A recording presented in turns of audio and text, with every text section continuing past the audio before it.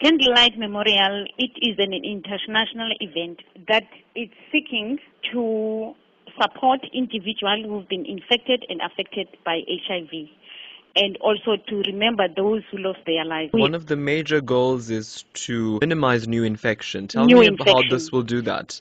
To getting to zero, which is one of the objectives of our National Strategic Plan 2012 to 2016. By offering the services like testing, giving information out, and also the speakers will cover a lot of things to give awareness to our young people.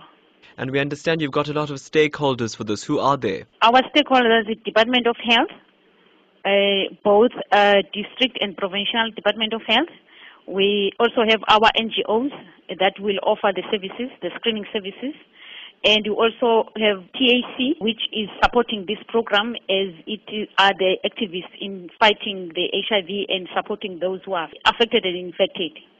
And we also have a Teguini municipality, which we are part of District AIDS Council, which is under Honorable Mayor James Numalo. South Africa is really supportive of the UN AIDS strategy of getting to zero. How can South Africa get to zero? If we promote healthy lifestyle within our youth, and I think more in the previous years, we focused more on medical interventions, which there's a lot that has been done through medical interventions. But now, I think to get to zero, we have to focus on the behavior side of our young people.